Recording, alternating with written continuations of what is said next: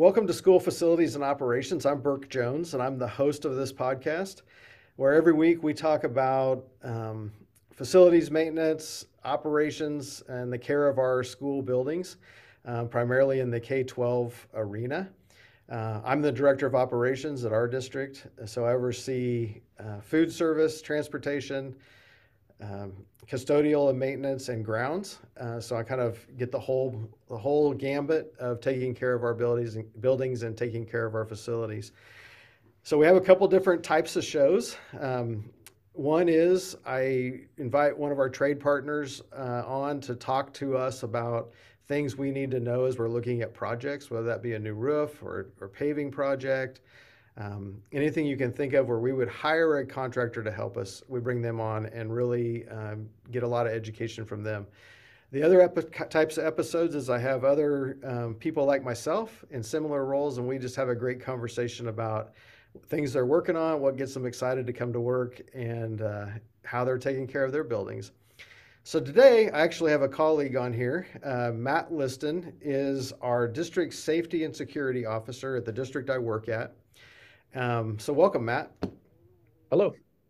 Um, so we thought we would just have a conversation about kind of school safety and security. But Matt, why don't you tell us a little bit about yourself, kind of your background, how you got to this position, and some of the things you're kind of working on in that role. Okay. Again, my name is Matt Liston. I'm actually a retired police officer with the city of Derby. The majority of my career I spent either as a school resource officer or as a supervisor of a school resource officer unit that we had at the Derby Police Department. So about almost 20 years of my almost 28-year career I spent working in the schools. Okay. Prior to that, I was a United States Marine, served with the 1st Battalion, 3rd Marines. So kind of led into, I always knew I wanted to be a police officer, had no idea I wanted to work in schools. But I was kind of talked into it and found out that I absolutely loved it. I also got involved with the Kansas Association. I'm the founding member of our state SRO association. Me and another guy from Kansas City area started that state association back in the mid 90s. Then I went to work for the National Association of School Resource Officers, and I've trained school resource officers from all over the United States. I think I've been in almost every state, a couple of international trainings as well. And then I sat on the board of directors for NASRO for 6 years as well. So I have a lot of national connections and go all over the country and teach, which I really enjoy. I like training cops. I like police officers, obviously. When I was getting ready to retire, the superintendent here, who was a 7th grade teacher, my first year as an SRO was her first year as a teacher, and I taught in her classroom a lot. And when she found out I was retiring, she reached out and said, would you be interested in this position to help kind of keep the school safe and procedures and things like that? And I thought, kind of feel like I was doing the same job. Now I'm just on the other side of the fence. No body armor, no gun, but kind of feel like I'm doing the same thing. So, and I really enjoy it. And I like working for this district. So. Yeah, well, I feel like we're fortunate to have you and to have that type of position because your role overlaps with some of the stuff I do.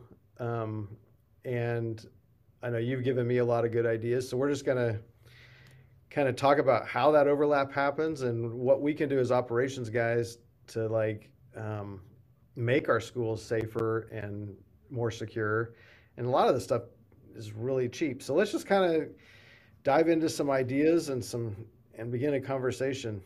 Well, the guys that are listening that do what you do, they have to understand how important their role is in school safety. And then they probably don't think of that. They probably don't think that, well, that's, I'm doing paving and I'm making sure stuff gets fixed and I'm, supervising janitors, whatever that might be. But the operations of building and the maintenance of things has a lot to do with school safety.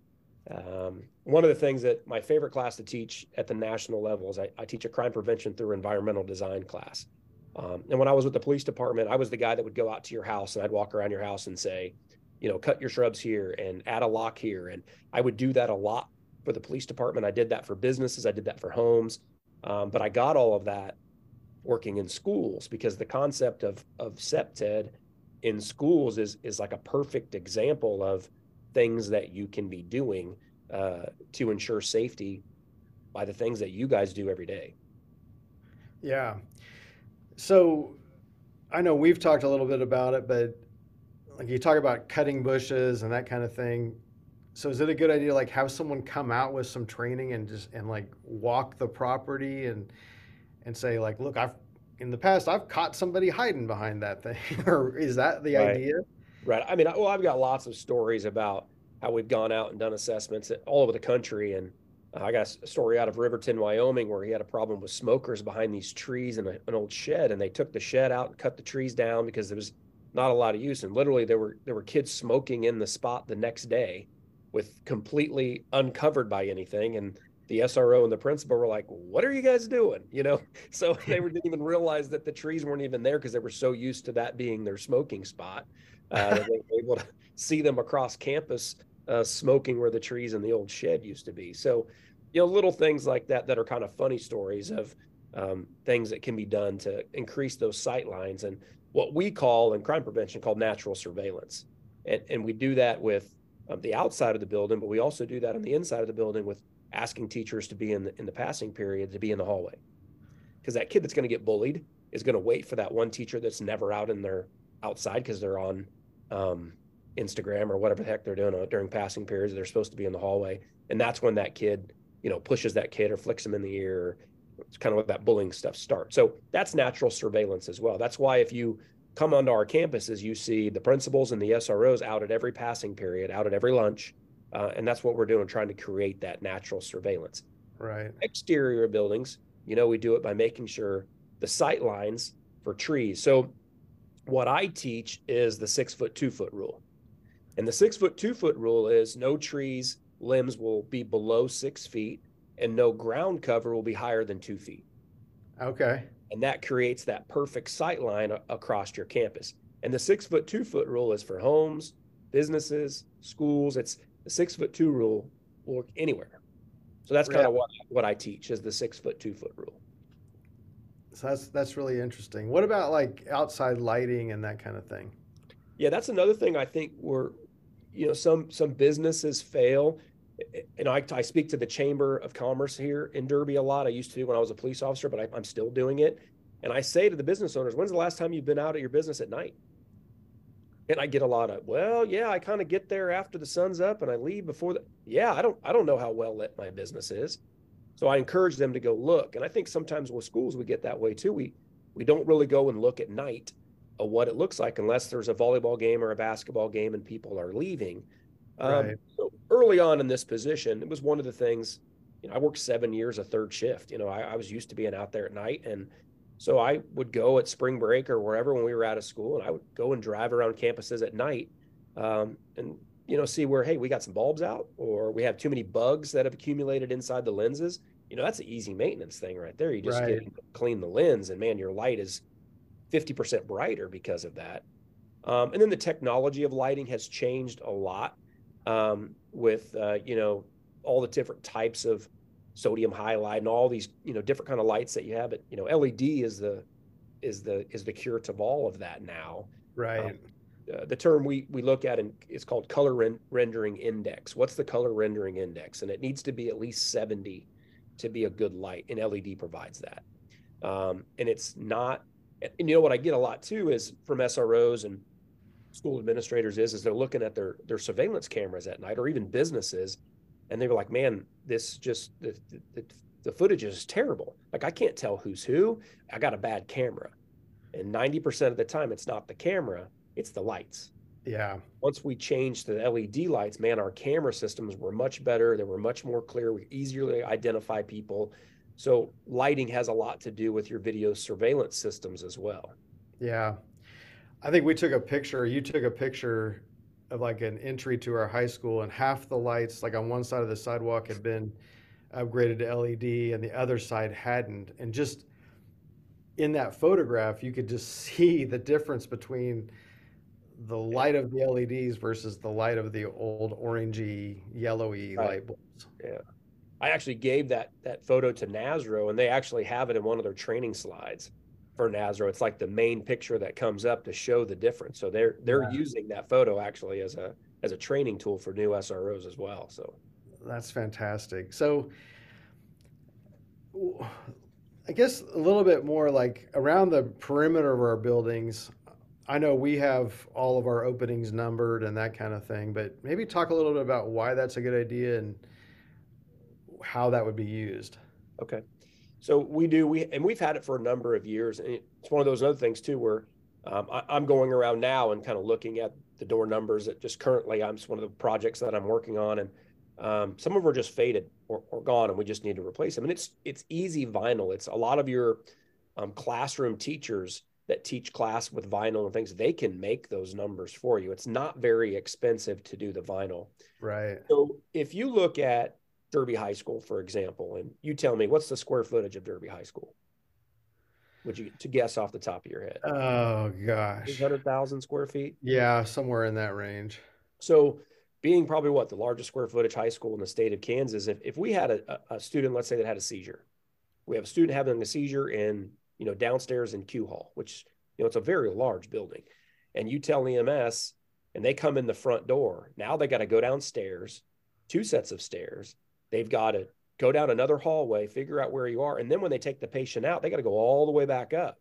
Right. So by numbering these doors, we can tell paramedics or fire, say, hey, we need you to come in door 17 because you're 10 steps away and don't have to go downstairs to get to the patient. Right.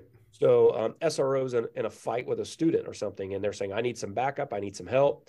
Come in door 13 or 18. And so that helps first responders get to where the situation is faster instead of having to run through a 300,000 square foot building trying to find out where you are.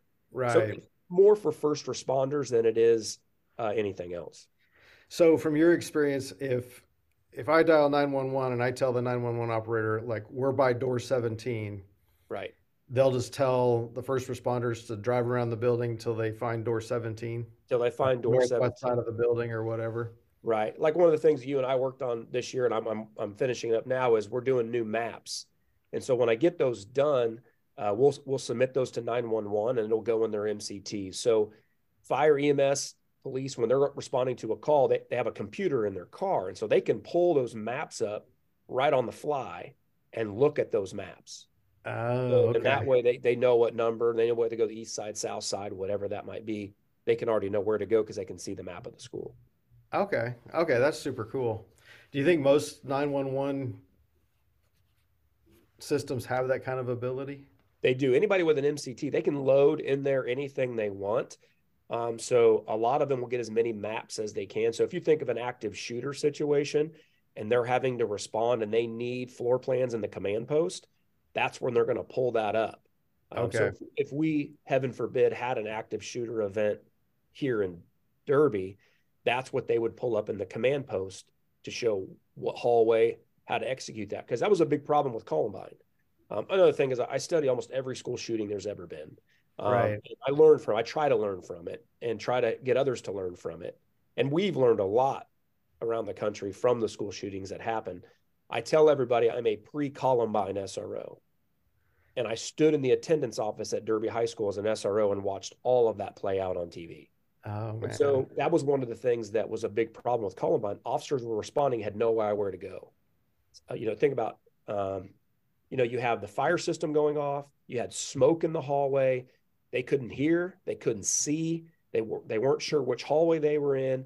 So these maps would help a command post get on the radio and guide them where they Yeah. need to go through those hallways to get to where the threat is or to help people. So is that just connected to the address so the responding officer can just like click a button and the map pops up on the Right. call screen? Right. Just like Oh, very apartment cool. buildings. If there's, look how big some of your apartment buildings around are. If you I can go to, it's an apartment 422. Well, what building is that? And what tower or whatever it might be? It's the same thing to Okay. guide them to find that apartment easier. Okay. Does anybody ever get down to labeling windows? Well, we have them labeled at the high school. And those are labeled for a couple of different reasons. And we're still working on getting the middle schools labeled. And that's for first responders again. I was a SWAT team operator for almost 25 years as well. And sometimes we need to breach windows. We're not always going to come through the door.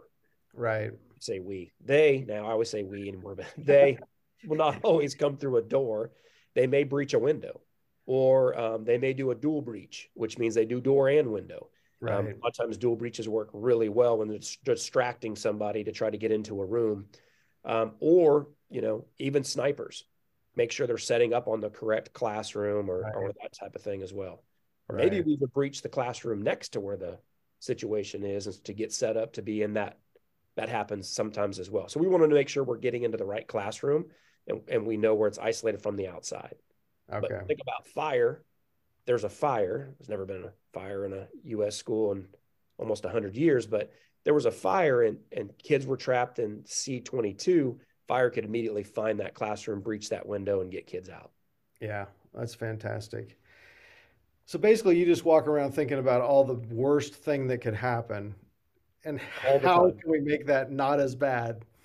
All the time. And educators just don't think that way. Right. They don't think, blood, guts, and gore and all the bad things that can happen. It's something that runs through my mind a lot. And the example, the story I give when I'm using instructing is years ago when I was a SRO supervisor, we had kids that wanted to do a walkout as a protest. And the high school decided we're not going to stop them. We're going to let them do that. And they were just going to let them walk down to our practice field. And so I said to the principal, hey, before we do this, I want to check the parking lot to make sure there's no IEDs in any cars. And he Right. looked at me like I had a horn growing out of my head.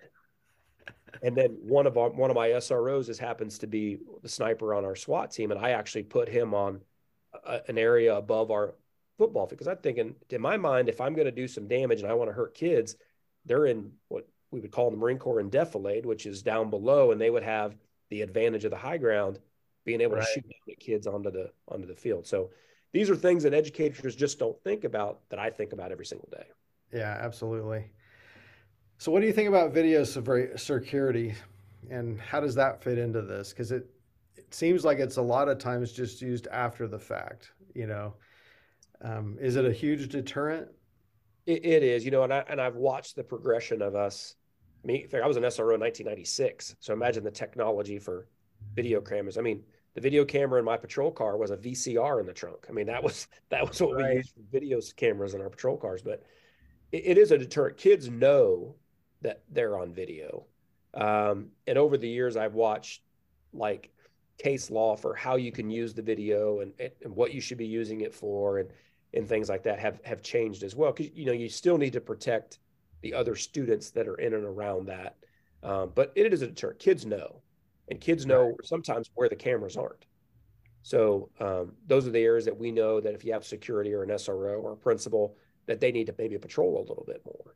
Right. So, but when a kid does something, and even after the fact, we get the video, we look at it, and we go back and we're like, hey, got you on video. That word kind of passes with other students like, yeah, I did this, and they got me on video, and that's how I got caught. Right. It is a deterrent because the kids talk and they know that everybody's watching and that we can Yeah. pull it easy. What about just the crazy dude off the street though? Then he like wanders onto campus or something. Yeah, just, It's helped us with some trespass stuff where we've had some guys come onto campus and we've helped the police department or the sheriff's office because sheriff patrols a couple of our schools as well in our district. And it's helped with identifying them to do like trespass notifications, say you can't come back, that type of thing as well. So right. even like your homeless population, I know a lot of people, want to support some of the homeless people we have, but they can't be hanging around on school campuses. And we Right. just can't let that happen. Right. And so that's a way to identify and help homeless outreach to say, hey, we've got this person that's hanging out on our campus, and you guys need to do something about this because we can't have them hanging out at school here. So Right. Right. So I know, the current trend of secure vestibules as you enter schools, key swipe access cards, all of that. But I guess let's talk about that a little bit because there's still that time in the morning where the doors are open, and now you have a lot of staff at those times typically around those openings and that kind of thing. But maybe just lead us through from kind of your experience or things you've heard about just how big a difference do those secure vestibules make? And I guess what I'm talking about is like you buzz somebody in, but they can't get past the vestibule without being buzzed through another door to get into the office. They just don't, and they have to go through the office to get to the school. Right. Um, I've seen the progression of that, like being a pre-Columbine SRO. I remember back in 1986, 1987 saying, hey, we need to lock all the doors but one and make people come in this one door. And they all just thought I was nuts, and right, then Columbine happens. They're like, hey, that might be a good idea. And so we've seen that trend change. The secure vestibule came from Sandy Hook. And the big problem was he shot through the glass and got right in. So right, even if, let's say, somebody were to try to do that and shoot through the glass, they'd have to shoot through again. That would give us time to get locked down, get police on the way. That was a big delay in getting first responders to that situation. So that's the part of the idea behind it. The other part of the idea behind it is crime prevention itself, and CPTED, the concept itself, has a lot to do with perception. So if the perception is it's difficult to get into this school, and I tell our staff all the time, I say, have you ever tried to check your kid out at Derby High School? It's a pain, isn't it? Like trying to go in to get them. They're like, oh my gosh, I don't ever go in there because it's too complicated. That's exactly what we want.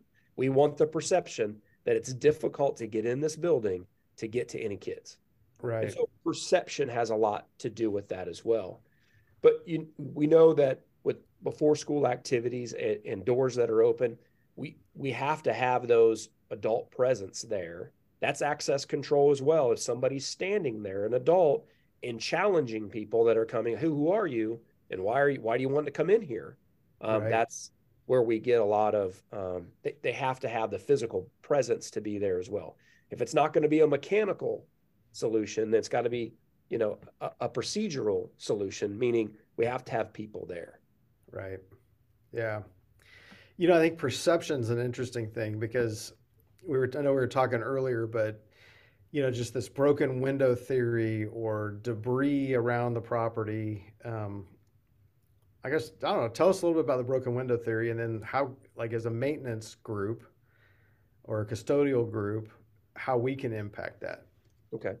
Yeah, if you ask typically any police officer, what's the broken window theory? Any crime prevention class I've ever taken in college or in the academy, or they're going to tell you right away what it is. And basically, what the broken window theory is if you're in let's say, a warehouse district or a business area, and there's a broken window, and nobody repairs that window, and they leave it broken, then that means that's inviting more vandalism. It's inviting more graffiti because they know nobody takes care of the property. So what we try to do is, the term we use in crime prevention is territoriality or sense of ownership. If a place looks like it's being taken care of, that people will leave it alone.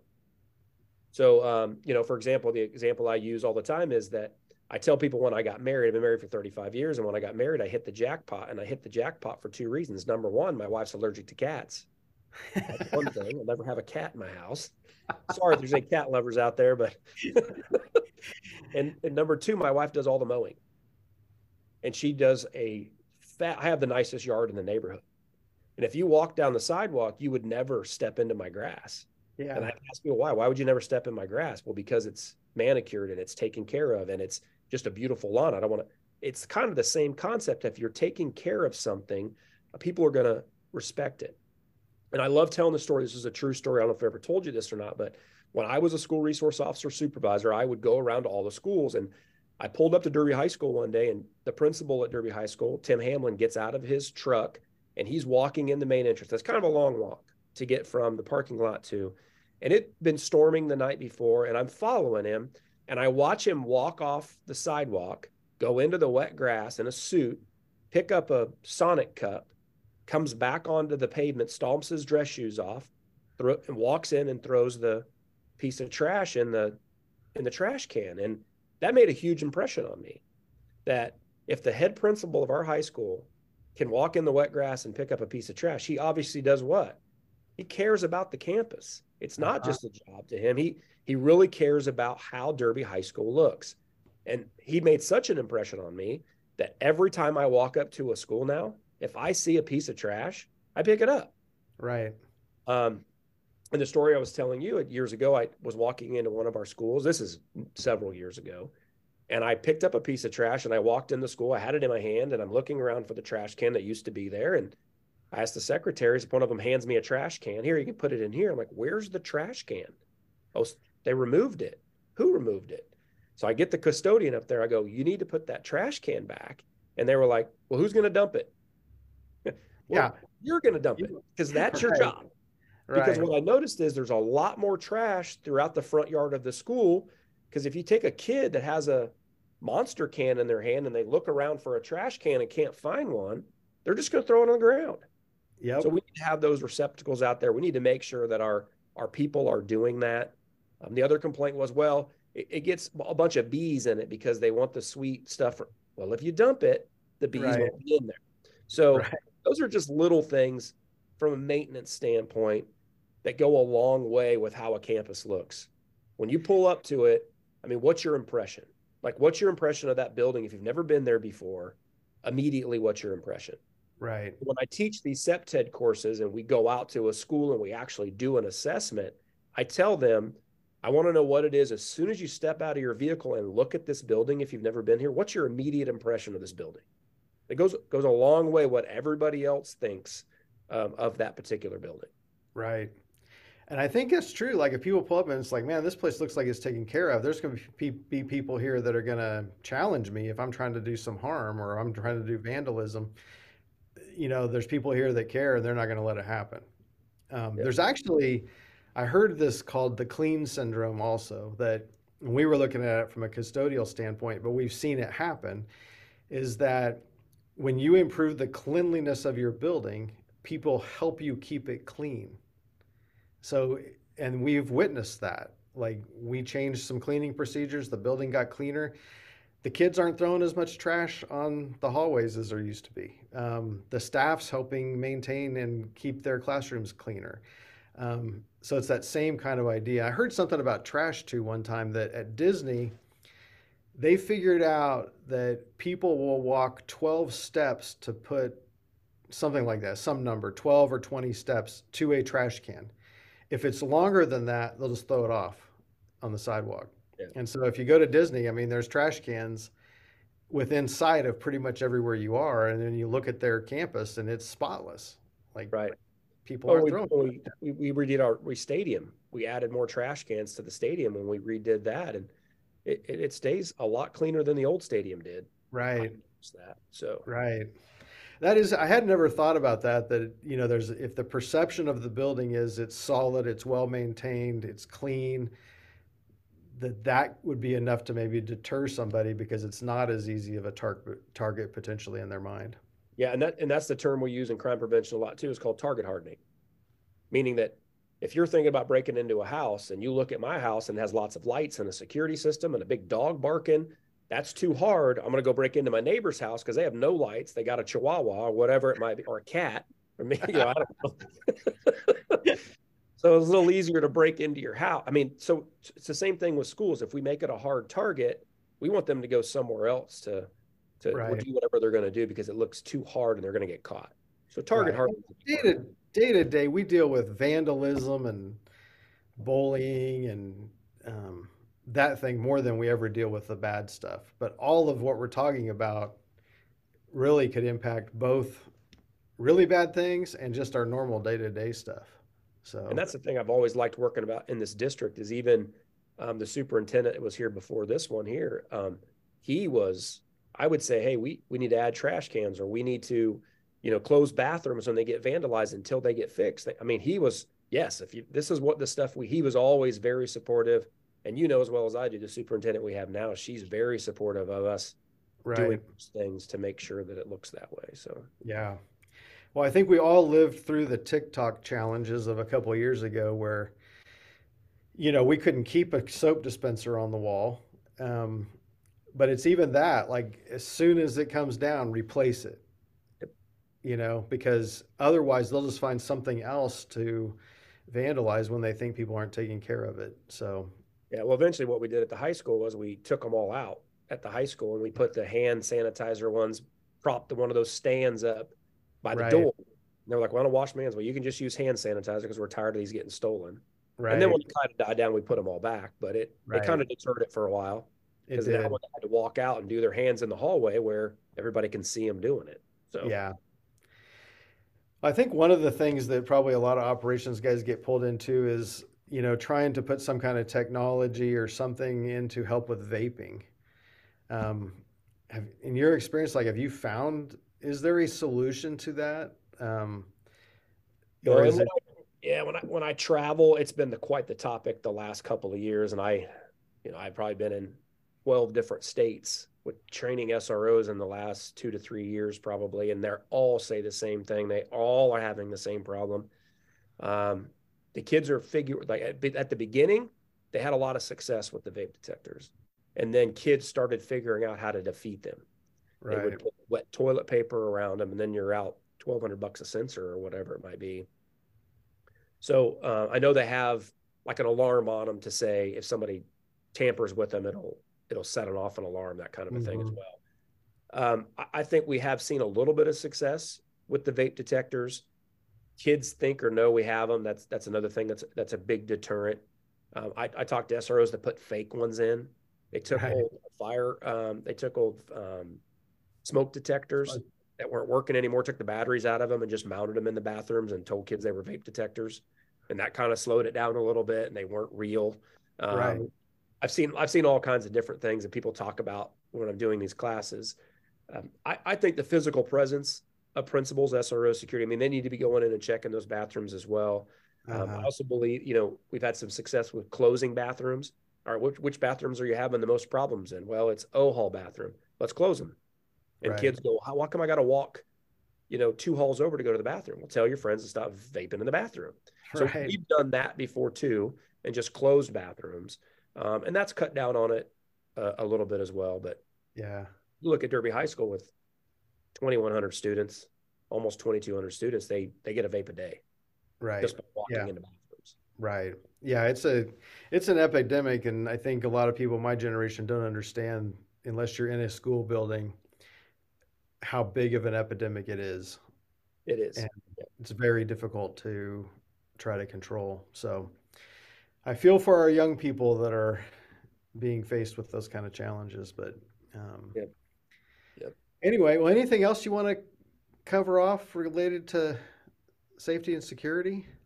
No, I mean, I've always been, and if you know me, I've just always been a firm believer in, the maintenance side, and I'm really big into SEPTED concept. I'm kind of a SEPTED nerd. I say a lot. I'm only one of like 3 instructors in the nation that even teach this because I just love it so much. So anytime our company gets a course like that, I want that one. Like I'm always taking them because I'm the one that I just like teaching it because I've seen over the years the effect of trimming trees and cleaning up maintenance and having trash cans and access control and better lighting and all those things. And I've seen how it's affected a campus and made the campus much better. So Yeah, you guys in the position you're in have a big stake in that because I run into SROs that say, well, yeah, I want to get these things done, but the guy that's in charge of operations or maintenance, he doesn't see the value in it, and so I can't get a lot of cooperation from that person. So right. um, I think it's important that you guys in the job that you're in, Burke, that you understand how important it is to school safety, not just the smooth operation of a district. Right. Yeah. Well, I think that's great advice.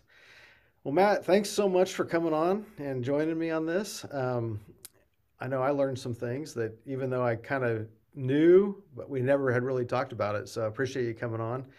Um, and if anybody wants to get a hold of you, like, what's the best way for them to do that? Probably email if you want to provide it, but it's mliston@usd260.com. I'm happy to help anybody. I really am.